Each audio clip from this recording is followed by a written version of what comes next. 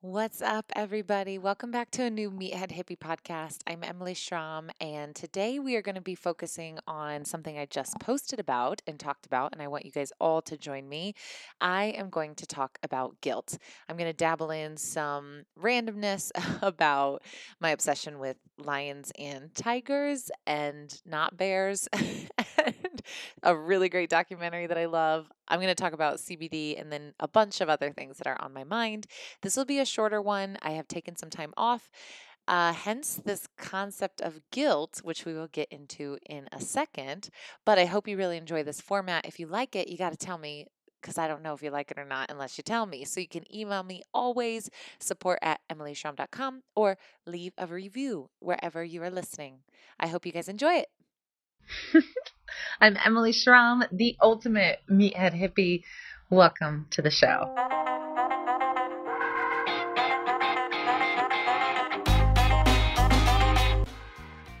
Okay, so I recently have had just this kind of come to Jesus moment of how much my life has had some guilt, especially more recently as I'm kind of changing. And I think of it as this diagram, like a circle on the left side that says old me, a circle on the right side that says new me, and then there's a circle connecting it saying the transition, the work, the hardest part of when you know you have more in you, but the work to get it there and let those habits fall away because it doesn't happen overnight. And so thinking of, wow, like I moved so much and so quickly and just did and do. I don't really allow myself to kind of sit into anything. And I think something that's come up a lot is when I'm now resting more and sitting more and taking more baths and meditating more, there is more guilt that I'm aware of because I'm not so much living in my chaos. And so I just felt like I should talk about this because not only did I feel this, but a couple people in my life mentioned it. And I was like, you know what? It is time to address this because I just know I'm not the only one. And I think so many of us in health, fitness, nutrition, we live around guilt. We just do. We feel guilty about the cookie. We feel guilty about skipping our workout. We feel guilty about not trying as hard, or we feel guilty about drinking a little too much. You know, for me, the guilt is really associated with feeling guilty about not working in the way that I used to work because I'm learning that work doesn't have to be effort. You can have so much really good things come your way when you relax into that kind of flow versus the hustle. And I am loving it, but also like, wow, this is coming up a lot. So I decided what I wanted you guys to do and what I want to do as well is really first and foremost acknowledge guilt and acknowledge how many times a day we feel guilty. I want you to with me just write down every time you feel guilty about something. And it could be something small, it could be big, it could be reoccurring, maybe tally mark if it is showing up for you quite a bit, and just write it down. Say exactly what it is without overthinking it or feeling guilty about what you're feeling guilty about, and just write it and leave it in a sentence and don't touch it for a week. I'm not going to touch my list until Saturday. I always feel like I write something down and then the next day I can like talk myself out of it. It's almost this vulnerability hangover that Brene Brown talks about, how you're like, oh, well, I'm over that by now. Like, ugh, that was so yesterday. So I want you to be just raw and honest and real. You don't have to show this to anybody. I will probably post as many as I can. I definitely think there's still some that I'll keep to myself, but I want you guys to see that we all in some ways live in guilt. I feel guilty for not finishing this book. I feel guilty about purchasing this Audible that I haven't listened to. I feel guilty about skipping my podcast 2 weeks in a row because it just didn't inspire me. Like there is so much on my list already, and I know that there are two ways that we have to deal with it. And this was my header when I decided I wanted to do this, and then I opened it up to you guys on the gram.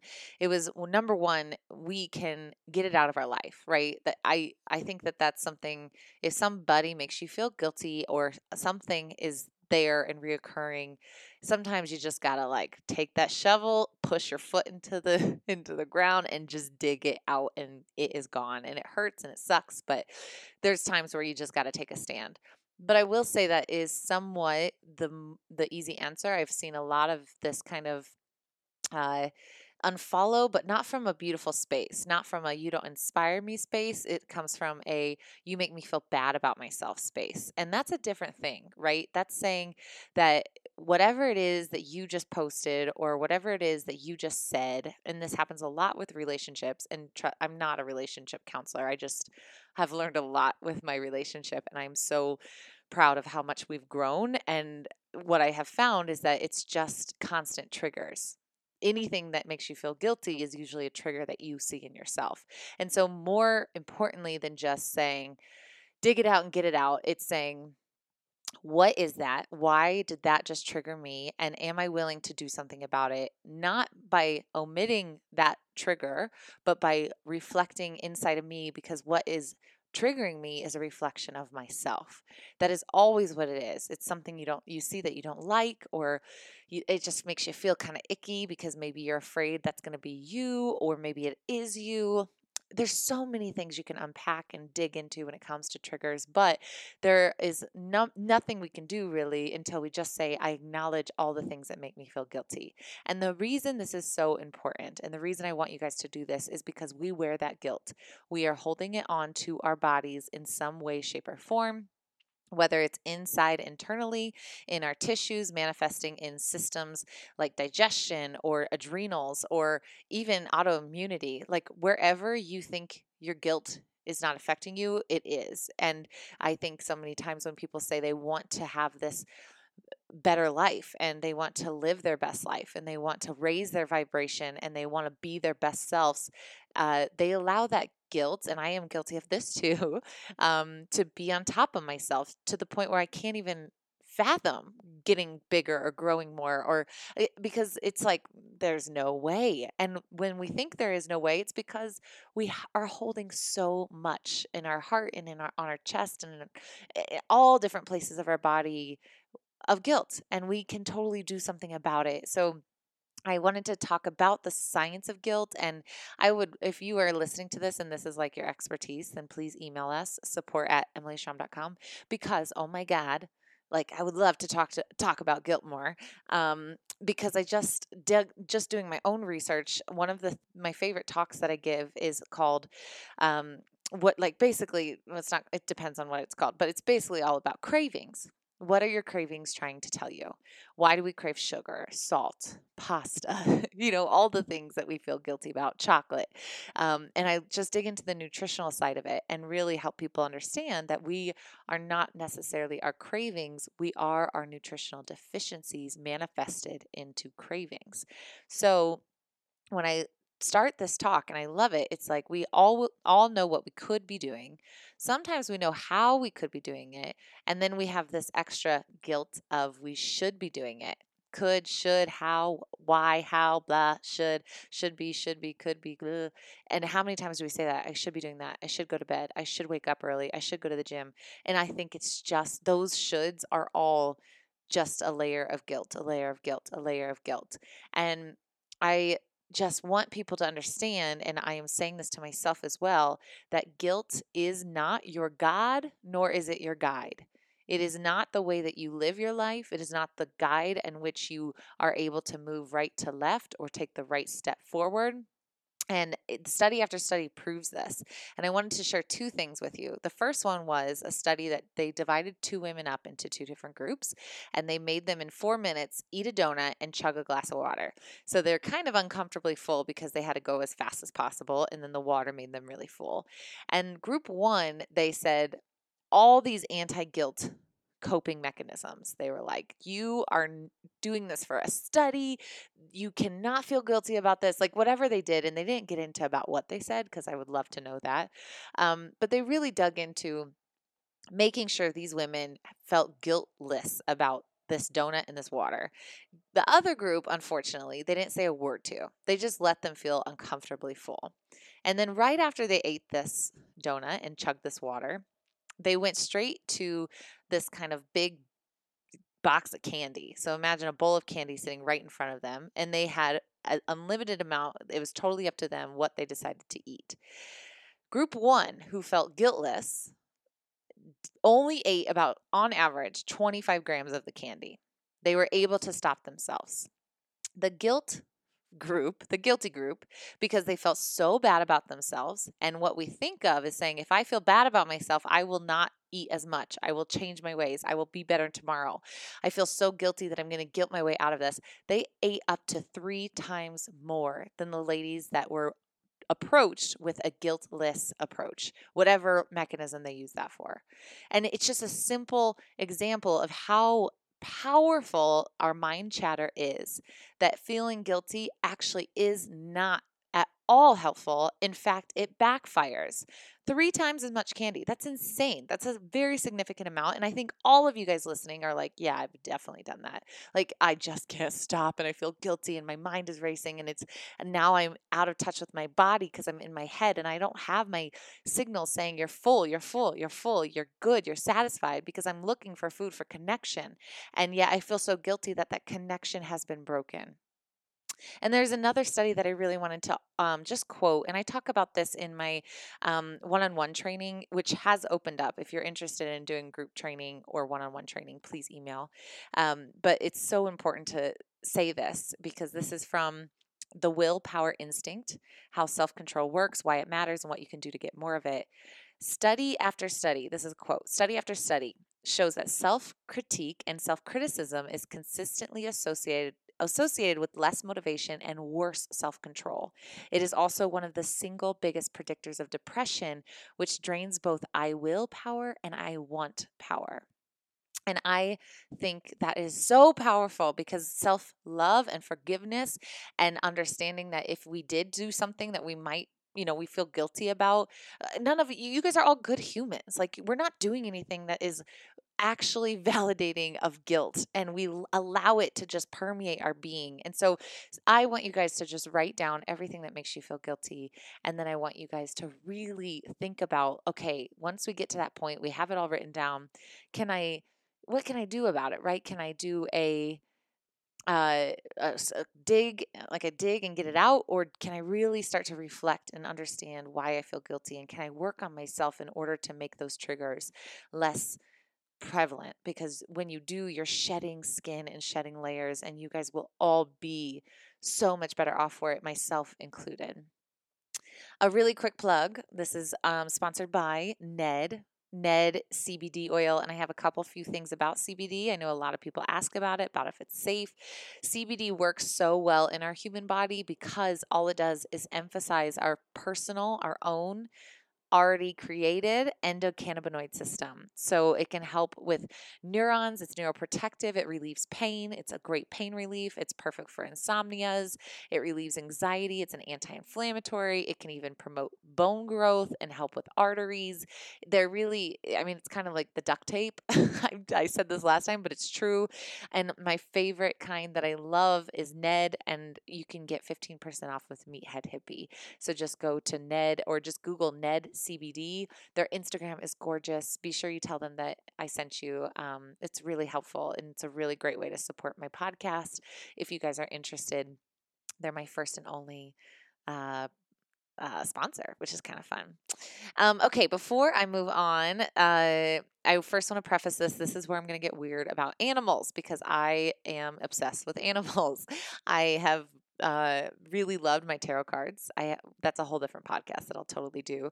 But it was about, I kept pulling this card called Pele, which is passion and goddess, and really understanding, like, God, am I not following my passion? I feel like I'm the most passionate person in the damn world. Like, I'm following all the passions.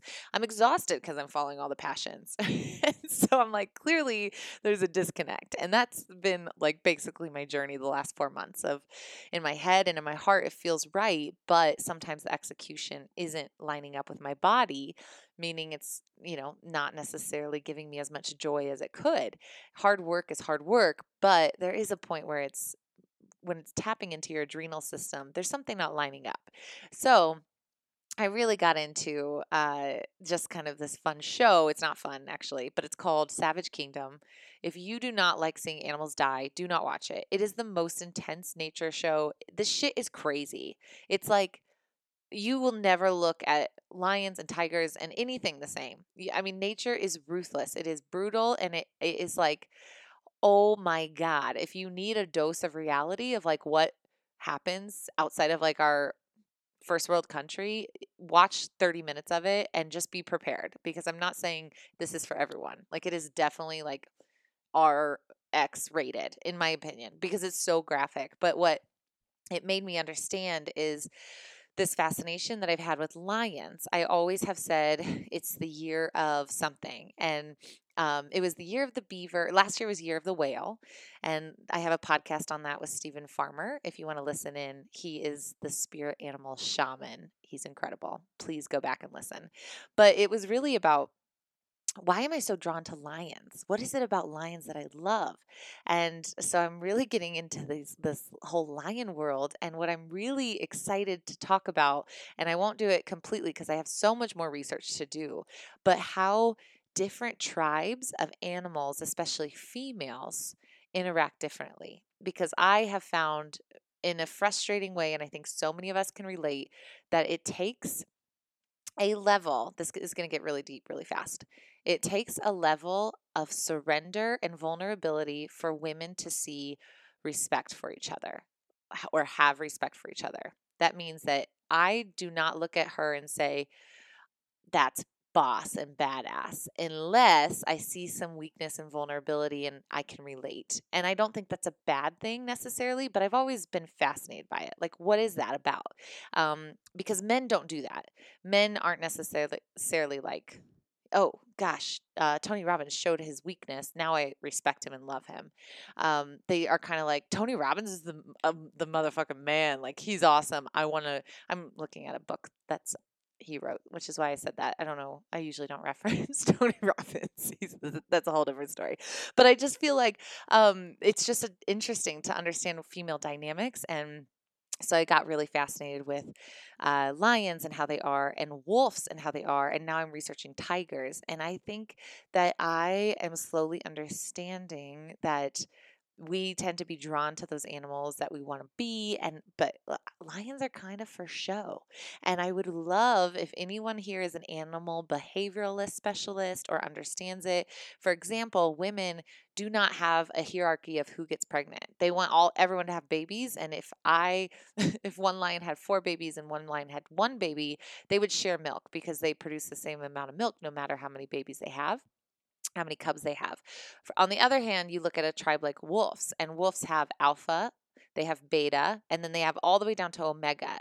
And that means that they are ranked. So if somebody is in the last in line, the omega, and then someone is in the first in line, the alpha, only the alpha can procreate. And so it is a fight to get to be the alpha female. Females are very aggressive and cruel in order to get that spot. Then once they have that spot, everything is back in order. And I just thought this was a really interesting dynamic, and I want to start writing a little bit more about it. I don't really know where it's going to go, but I'm just, sharing it with you guys in case somebody has any thoughts or people that I can talk to about this, because what an interesting subject. I was like, well, what about chimpanzees? Because you're looking at chimpanzees that have we're the closest to them as humans. And one thing that just is really clear, and this is the takeaway, and kind of to wrap this up, is that you can tell when you're living, and this is male, female, humans, animals, when you're living in abundance and when you're living in scarcity. And anything negative that's coming from cattiness or disrespect, or not feeling like you're getting the support you need from your tribe or your community or your gender, really like looking at it in the lens of, let's just divide it into 2 things: scarcity, abundance, or even fear, love. If we feel like there's limited resources, of course there will be a fight for them, but there aren't limited resources. We live in such a world of abundance, and it is just continuing to come. So I think that is something we can all say, well, let's just take a step back, and what am I doing? Am I living in a world of fear or scarcity? Am I afraid that I'm going to get booted if I don't do this? Am I afraid that my content's not good enough, or that I'm not going to reach the right people because that person's better than I am in something and I better hurry up and figure it out. Like, it is crazy. You can see it written on so many people's posts of like where it's coming from if you really just get curious. And then that is the thing that we for sure can dig out and get out, because we do not want to be surrounded by people that live in scarcity, right? We do not want to live in scarcity. We want to understand that if I am taken care of, the whole world is taken care of, and that is a beautiful place to be. So, just some thoughts for your Wednesday. I hope this is fun. And if you like this type of podcast, let me know. I'm going to go rush and get onto my flight because I'm heading to Herb Farm for a farm visit to do some great videos and content with you guys. Herb Farm is wonderful, so I'm excited to work with them more. Remember, Meathead Hippie is the code for Ned if you're interested in CBD. I also finally, last but not least, I launched my supplement company. So myempirica.com. It is all linked below. And I really enjoyed this. I don't know if you guys did, so tell me what your feedback is. And if so, I will keep doing these like, shit M's into, which is very random and all over the place. And I love that you guys let me share it with you.